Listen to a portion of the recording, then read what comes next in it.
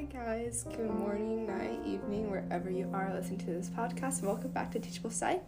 So today is a bonus episode and I had the opportunity to interview my mom's friend. Her name is Katie and yeah, she's really sweet and I hope you guys enjoy the episode and that you have a wonderful day. Yeah. Can you start by giving us an introduction of yourself? Wow, sure. Like just in general. Well, my name's Katie. I have two kids. I work full time at a hotel company. I worked there for almost coming up to 15 years. What else you want to know? Is what other people? I must not be your first choice in this. What other people have you also interviewed? Well, I've Have you also interviewed mom? Have you interviewed mom? No. I interviewed my old school's head of school, and then today I interviewed a professor from Francis Marion University in South Carolina. Okay, so what's this project about? So, it's about learning how you can use psychology to help teachers teach and motivate students. And the reason how I got this idea is before middle school, I wanted to be a teacher because I really liked interacting with kids and I really liked babysitting. And then I actually tutored a kid in Spanish and brought their grade up to an A. And then this past fall break, I went to my old school and I was a student teacher. And I got to be an assistant teacher. And then I was only doing it for a few days, but after at the end of the day, I was always so drained. And I was like, I don't know how teachers do it for 30 years of their lives. Right. So, and then I'm really interested in psychology now, so I thought what better way to merge the two and figure out how they correlate. Well, my major was in psychology, but surprise, I've never used my major. I never actually utilized it as a form of job or career. So, it's great. Do you want to be do you want to be like a psychologist with an MD, and that's a medical, profession, or in general, just not as an MD? I'm not sure which specific position, but if I do continue with it, I'll probably get a doctorate in psychology. Right. So you want to be a professor or teach, no? Or so you want to listen to people's issues? More no? Research. You want to mostly do research? Yeah. Okay. Well, shoot. That was a very brief introduction, but what's next on your list? So do you have any experiences with psychology and education you'd like to share? Well, I think, I think it's good communication, good feedback in general about what motivates people, especially in education, especially in daily life too. So having that ability to communicate, to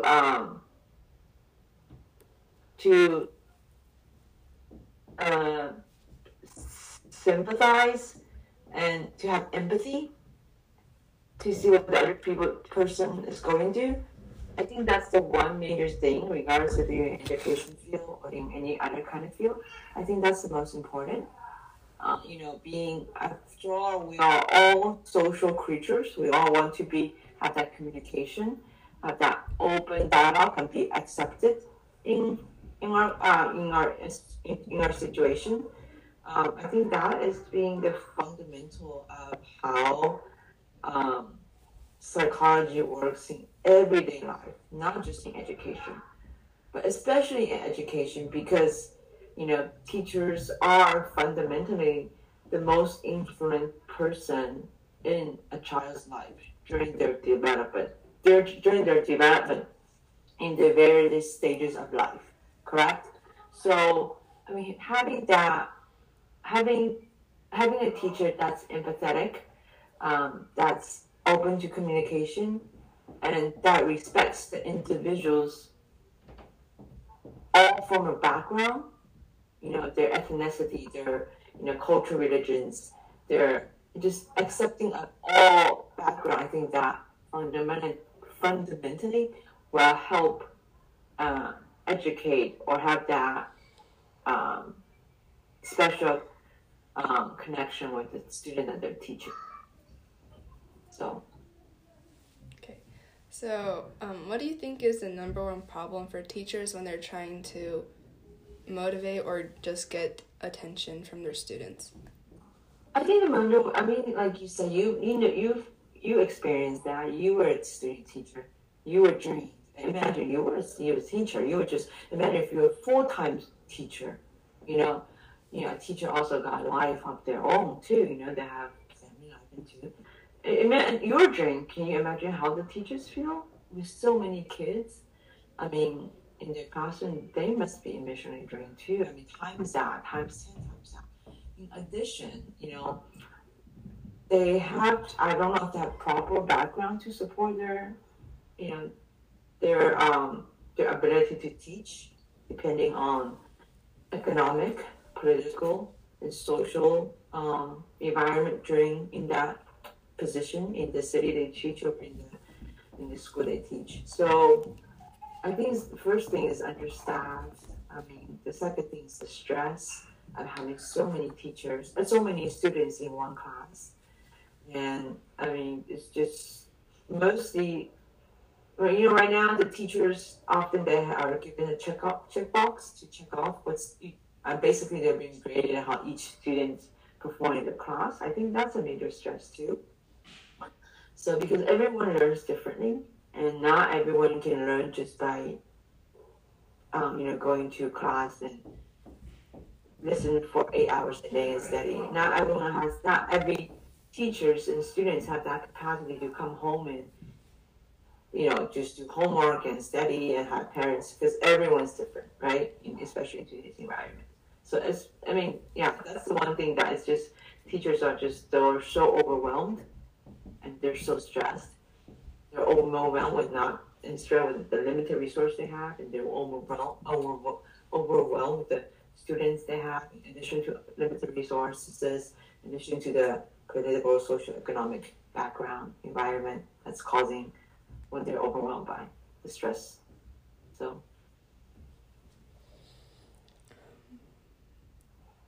does your degree in psychology give you a different perspective on people? I think definitely. I think being a psychologist, not just a degree in psychologist. I think, people are emotional creatures. So you see them as it's not just black and white.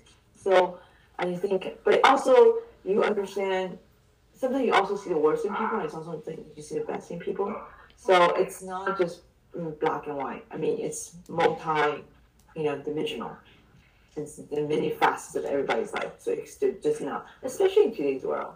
I mean, it's not just like A or B or C or D. So it's just multiple facets. So did learning psychology give you a different perspective on yourself too? I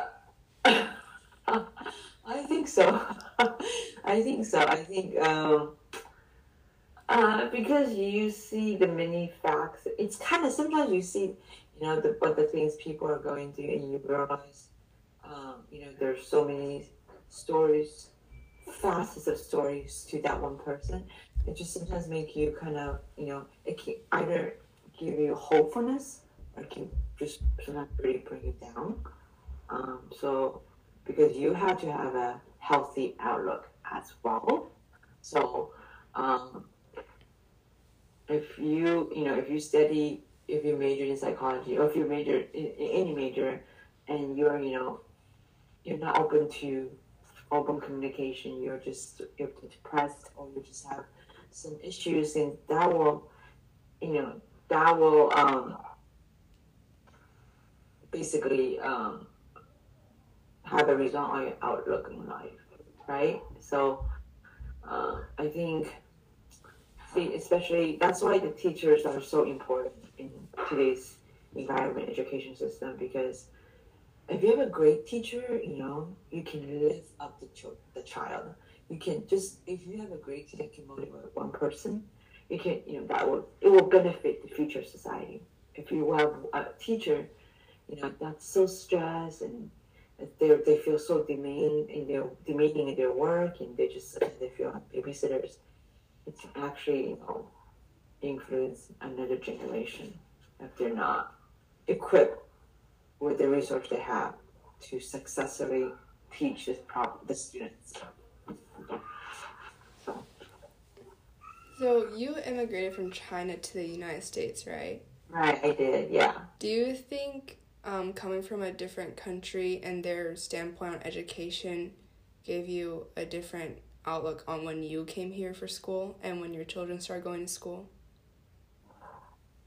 Well, like your mom, we came here when we were teenagers, so um,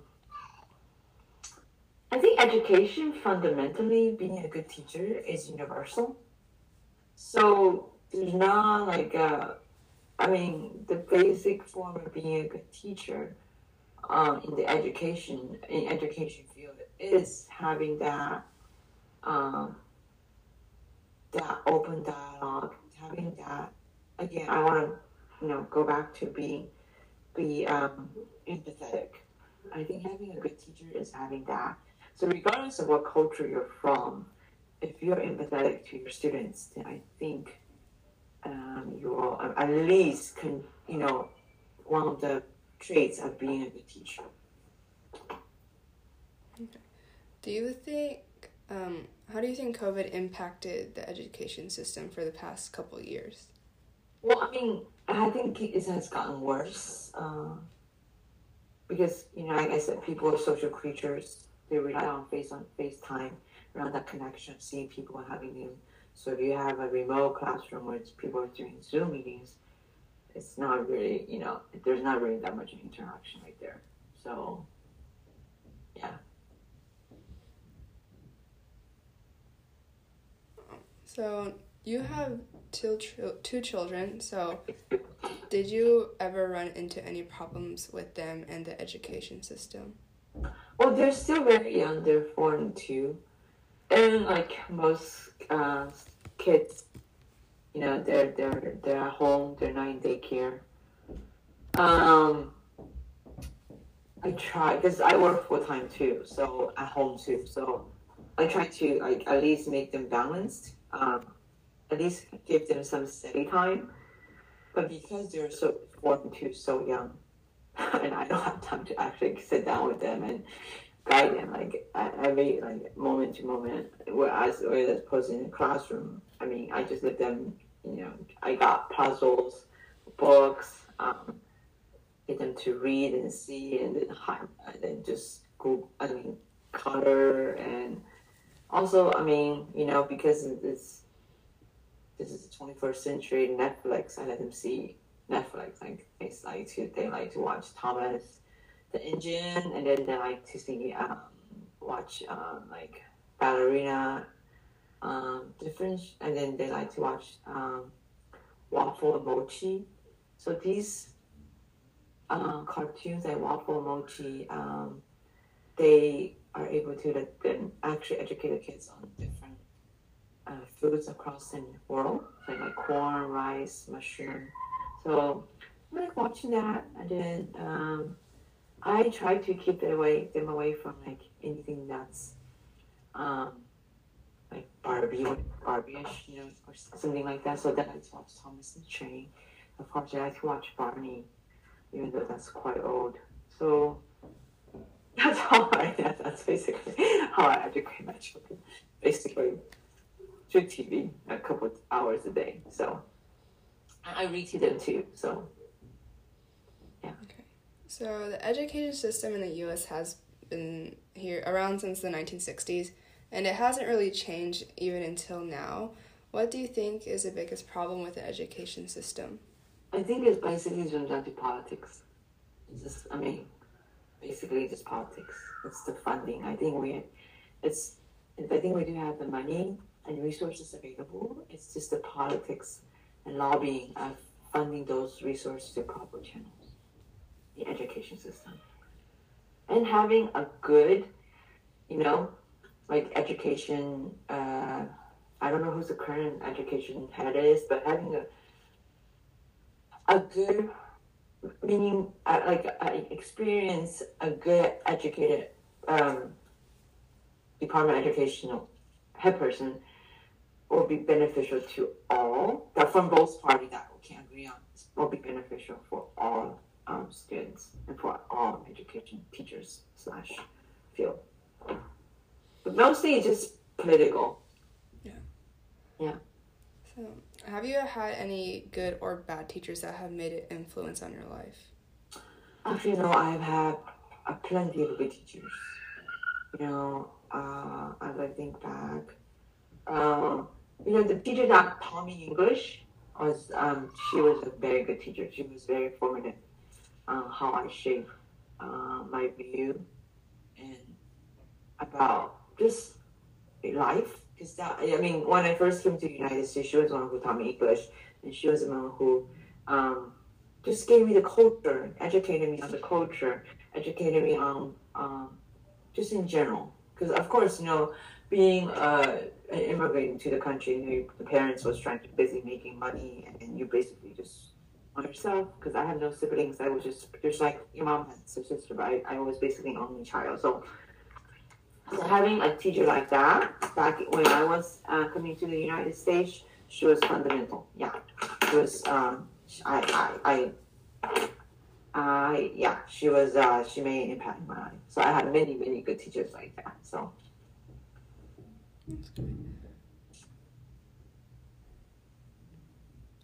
Do you, as society progresses, do you think the expectations we put on future generations for education are making it worse with like the results we see with grades and the stress that's put on it?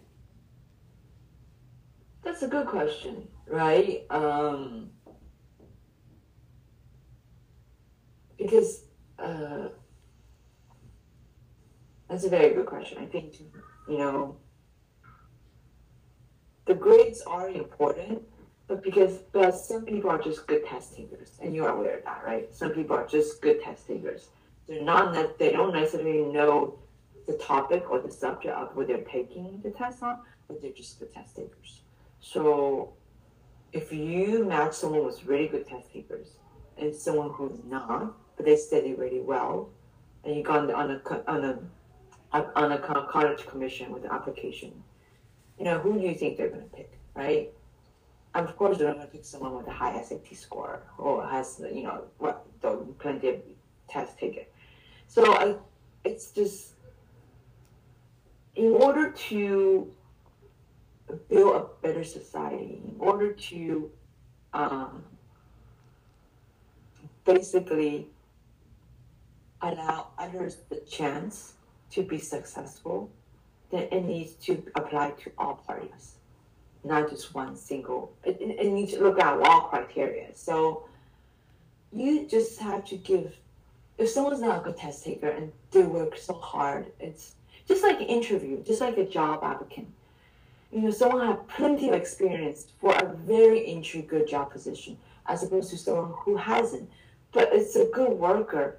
But on those two resumes, when they present to HR, of course they're going to pick someone who has good job and plenty of experience, and not pick on someone who doesn't have a good experience but wants to do a job. So that person just needs a chance to be given an opportunity to let them perform at their best. So I think that's the most important thing. You have to give an opportunity to everyone who performs best. And that's the difficult thing, right? Because the criteria are set. And on paper, when they present it, you know, A seems better than B. But again, how does anyone pick B and give that B a chance to step it up and to have the opportunity to perform, prove? So that's the fundamental question, is to be given that chance for someone who's not a good test taker to be accepted to Ivy League school or to a top school. That's not comparatively like on their on their grade point on their paper, that's less capable than whatever who's on the on the A side that has plenty of capability on paper, whereas in real life they might not, just because they're good test takers, or just because they had enough resources in their lives to get where they are, as opposed to someone who doesn't have that resources. So basically, it's giving the opportunity, letting them have a chance to perform on their own to those who are less advantaged in life, right? Because you really want to, in order for society, for economy, for a country to grow and to be, grow at the best, then everybody needs to join together. Everyone needs to grow, not just one specific party or one specific category of people. Yeah. Okay, so for the last question, what's one thing you would change about the education system? I'm not a politician. So many holes in that. There's so many things that can be changed. There's so many things that need to be changed, but mostly basically is, the political environment. It's everything is just so either, blue or red. It's just having that. Also because the primary education, secondary education, there's so many good people out there, but because of the political situation, they may not want to be involved, right? And then, it's simply I'm not a politician, nor am I a specialist in education field, but the first thing that will need to be changed is basically, I guess people need to go vote for their city councilman or city councilor for education in their city or state or district. So. Okay. Thank you so much for giving time out of your day to do this. Oh, you're welcome. I know it's probably, some answers probably like, anyway. But anytime.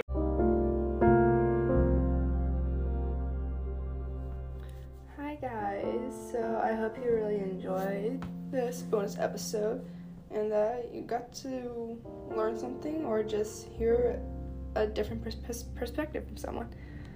So yeah, I hope you have a wonderful day and week, and yeah, bye.